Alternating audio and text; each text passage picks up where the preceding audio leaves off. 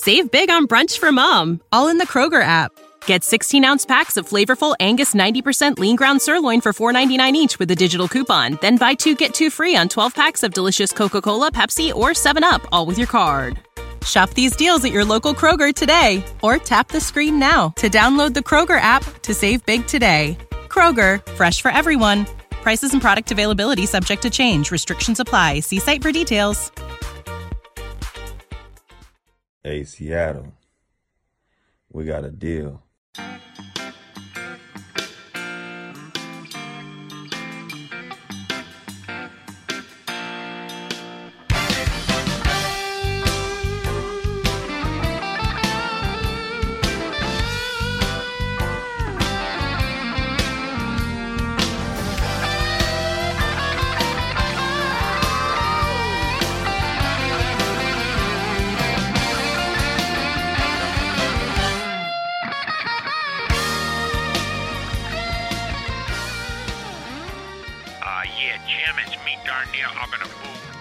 Corey wants you, when you read these, to read, be happy.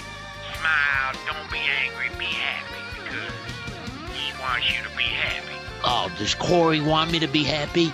Even if I lose a bet?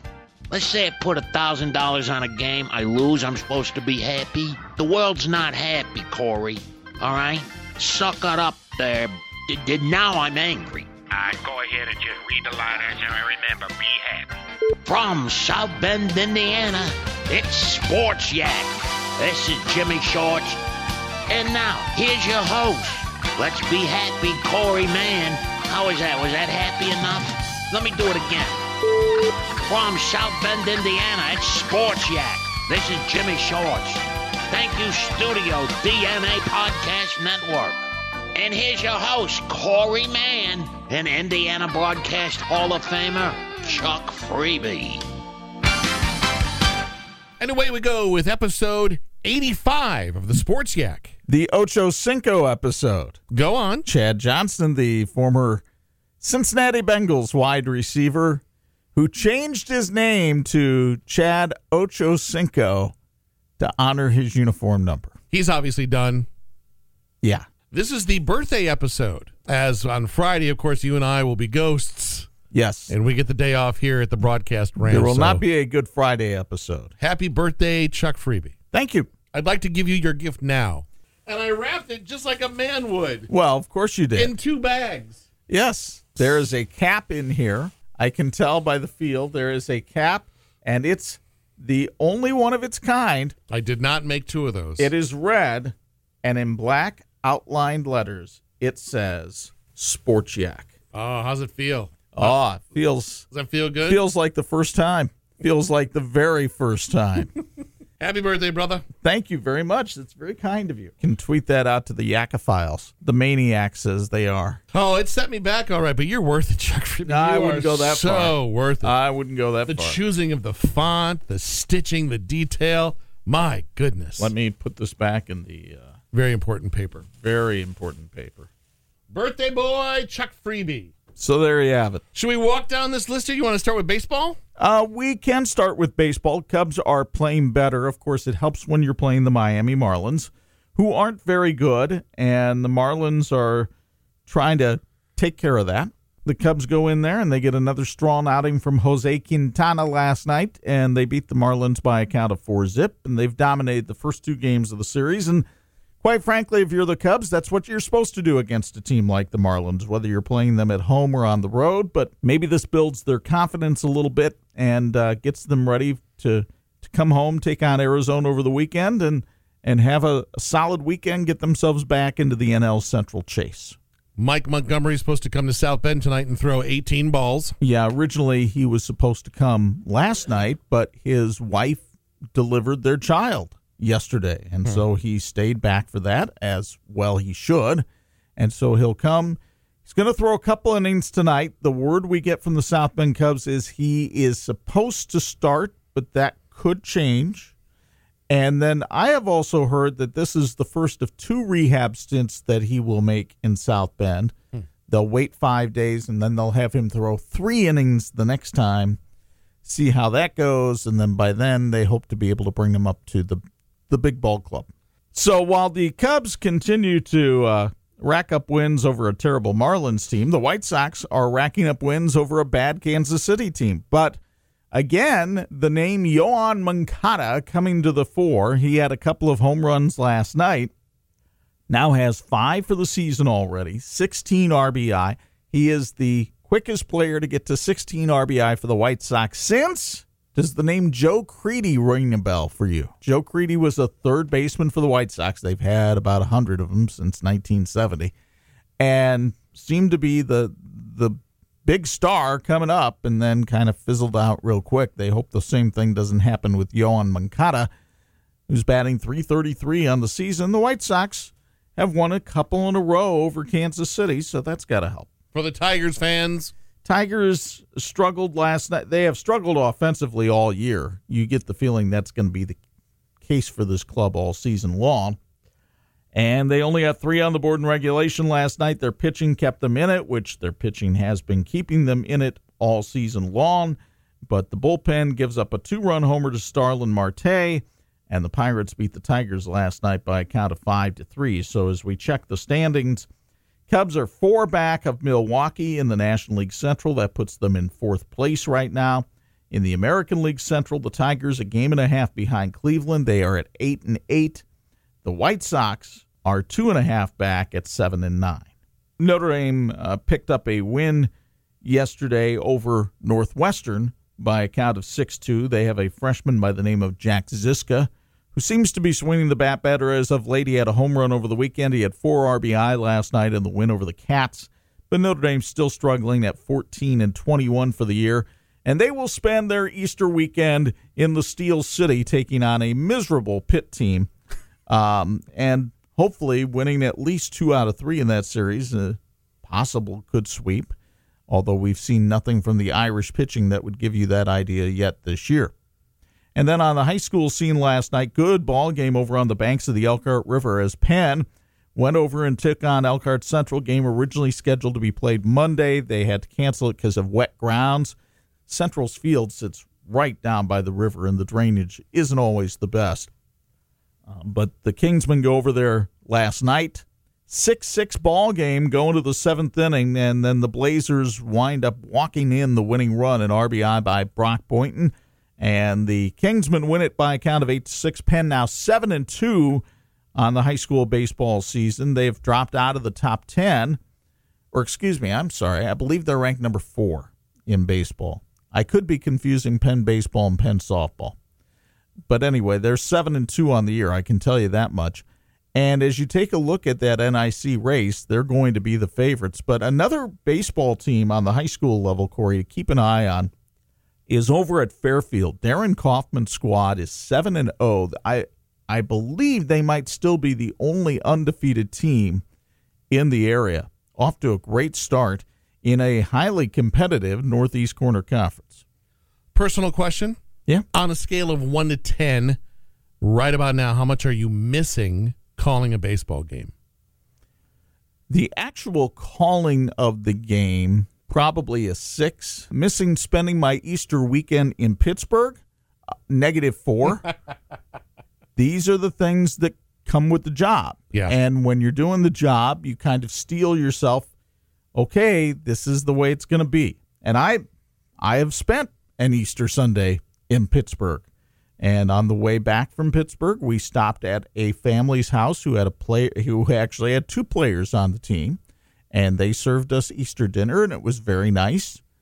But that still doesn't take the place of being with my family on Easter Sunday. So this is the first time you've been with your family in years? No, because there were times, if you're playing certain schools, they'll agree to play Thursday, Friday, Saturday so that you can be home for Easter. Yeah. I do not understand why Pittsburgh is not one of those schools. Because they don't believe in baby Jesus. Well, that's funny because they're Catholic like Notre Dame is.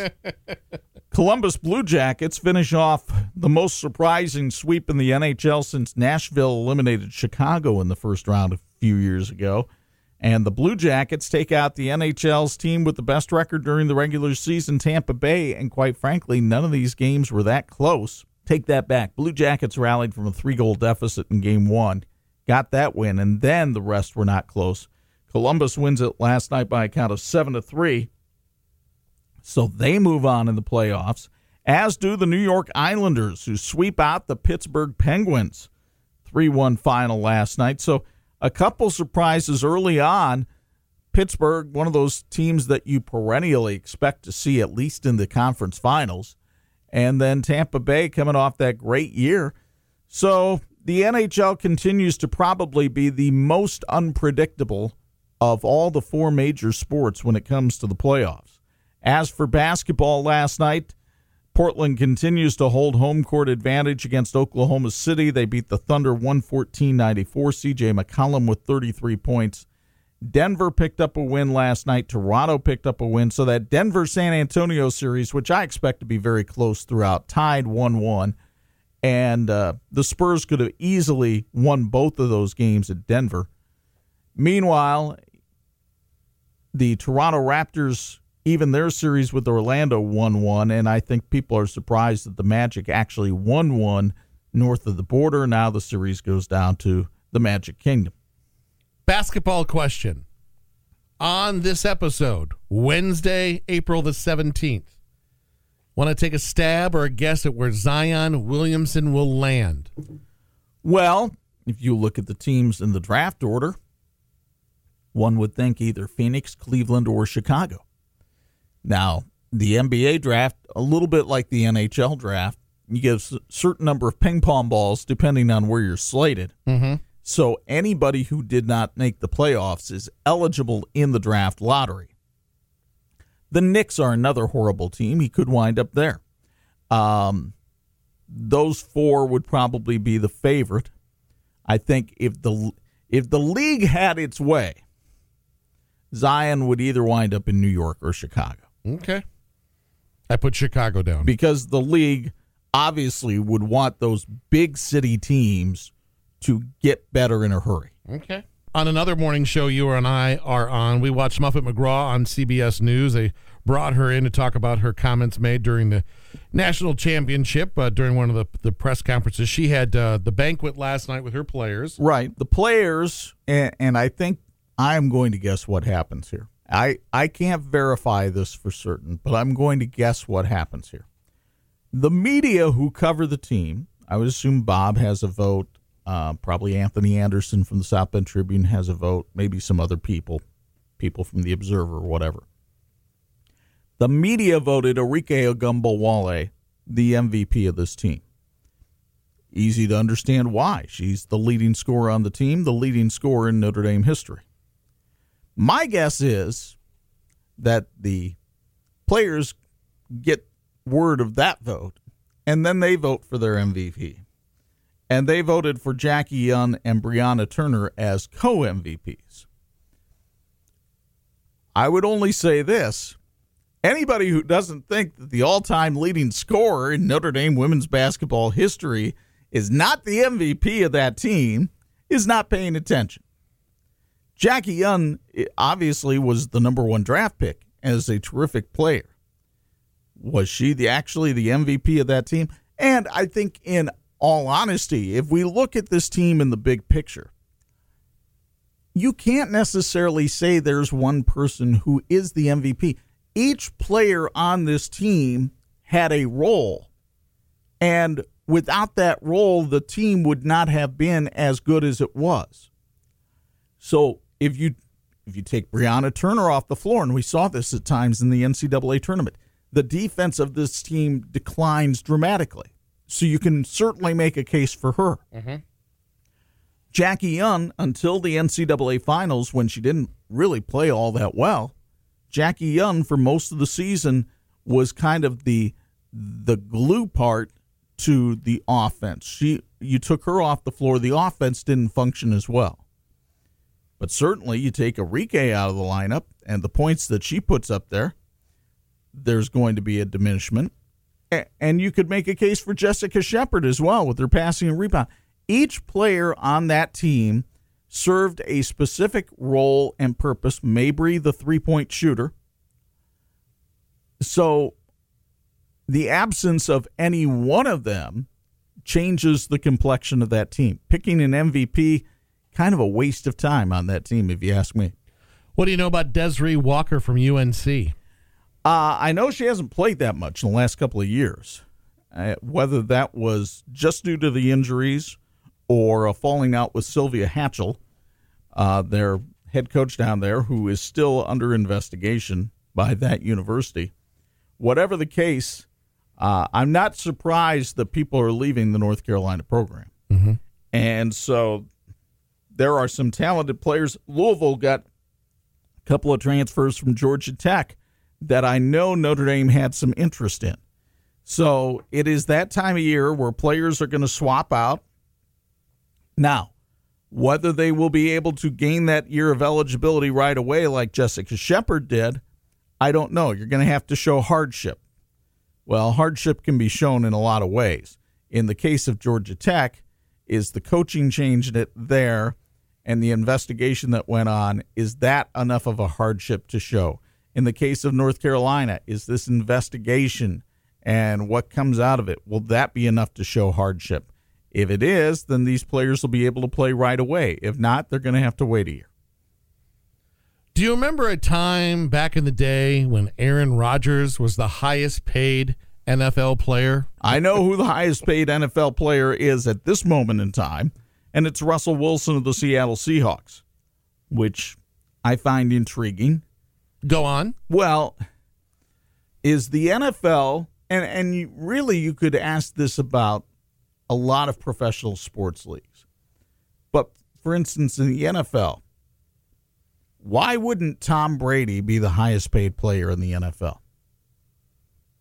I mean, based on results and based on what he has done in his career and the fact that he is still very effective, why wouldn't Tom Brady be the highest paid player in the give NFL? Him a year-by-year kind of contract where just a stack of cash. When you look at his accomplishments stacked up against a Russell Wilson or Aaron Rodgers, I mean, Brady's accomplishments dwarf them.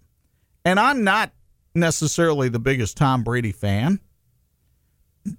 I think that mainly has to do with the way Patriot fans comport themselves.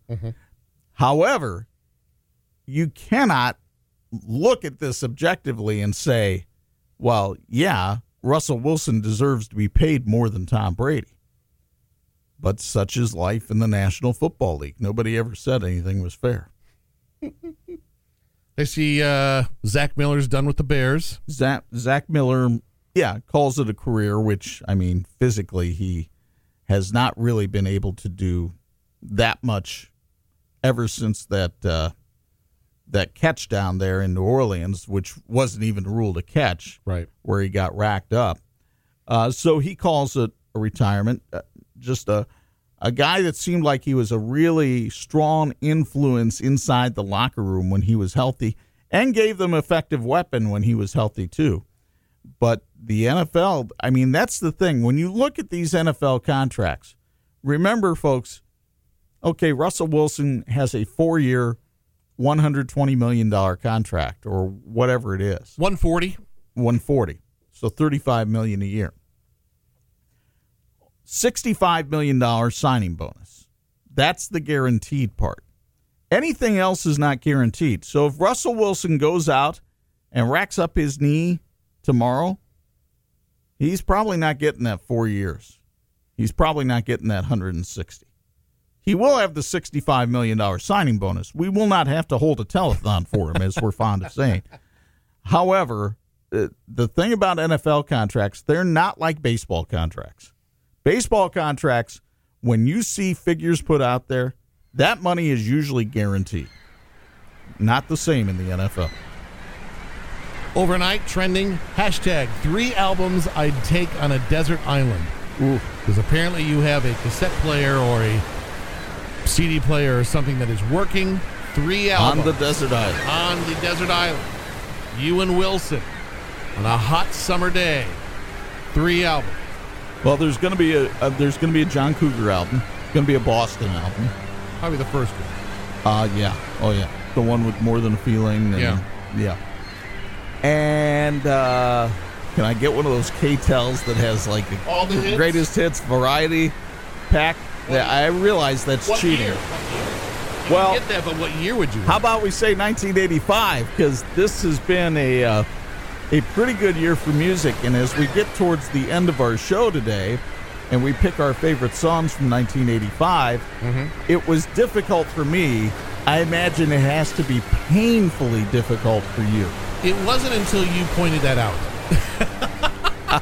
Because I had one swimming around. Well, first let's answer the album question with you. I don't want to go too ADD for the listener. Yeah. Van Halen 1, Van Halen's first record. Okay. U2, Joshua Tree, Metallica, the Black Album. Those three, I'll be fine. Okay. Cassette. Well, of course.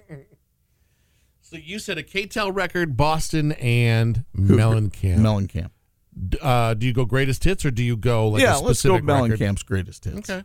All right. 1985, sophomore year in high school at Lakeshore High School. A very pivotal year for one young Corey Manhattan. Very pivotal year. Why?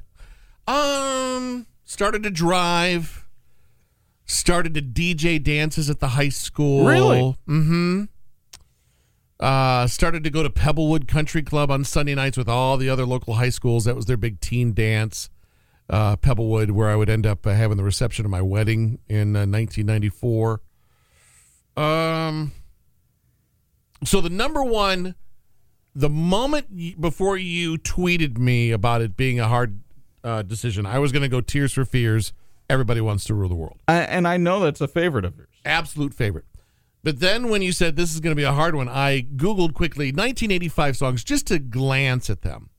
And I'm also a huge advocate for Bryan Adams? Don't You Forget About Me by Simple okay. Minds, Yeah. which is connected to, in my opinion, one of the greatest teenage movies of all time, Breakfast Club.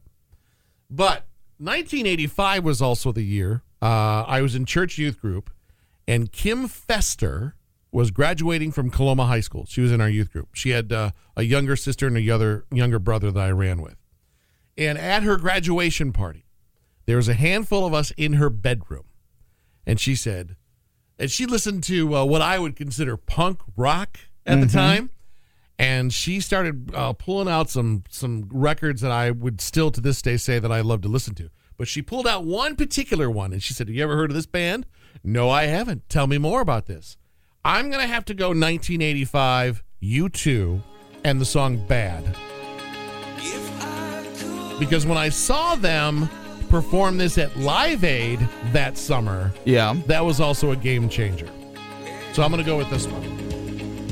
This was the last song of their little set that they did. And this song is about 8 minutes long. And it's one of those starts slow, gets real big. Yeah. But just the way they commanded the crowd that day, I was in. I've been a fan since 85. So a U2 fan. U2 fan. I'm going to go Bad for 1985. Well, Chuck Freebie. If I boiled it down to two. Okay. Okay. As you know, and as we've already discussed with my album selection, I'm a fan of Mr. John Cougar Mellencamp. Mm-hmm. And in 85, he came out with one that I think is, as I lived and breathed in Elkhart, Indiana, and you living and breathing in Stevensville, Michigan, you certainly probably hear things in this song that apply to you too. Oh. Yeah, this is us. And doesn't this hit with every Midwestern small town kid?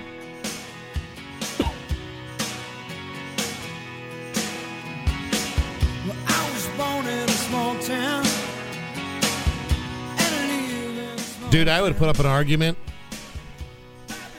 I think you should have Scarecrow on the desert island. Yeah. Scarecrow is a great it's a tremendous freaking album. record. Yeah. So there's this sitting here, but I realize I've also gone with Mellencamp, I think, in maybe 3 of the years of the 80s here. It's okay. Which there's nothing wrong with that. Ain't nothing wrong with that. If you were to say, oh, you're playing too much Mellencamp, I would come back and say, all right, fire in the Canadian. Run to You by Bryan Adams. Just listening to this yesterday out walking, that is one clean guitar. Yes.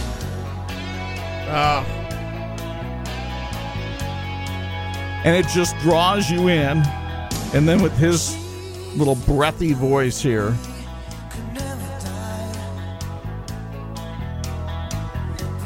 That whole record. I'm not wild about the lyrics. I'm not wild about the fact that he's cheating. But the drive and the passion in the song, kind of similar to how I felt in '85.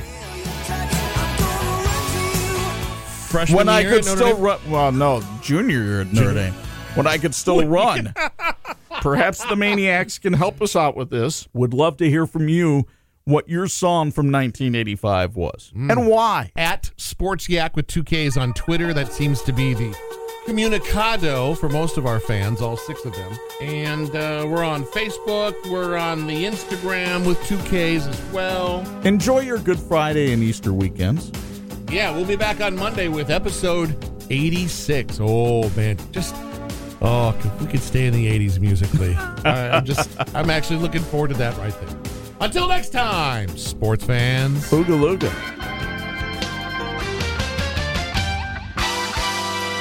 This is the Sports Yak Podcast. The following has been brought to you by Rabbit Wigs and the Studio DNA Podcast Network. You've been listening to Sports Yak, all sports information. All that you've just been heard has been copywritten. Don't steal any of this stuff. This is Jimmy Shorts. That's good.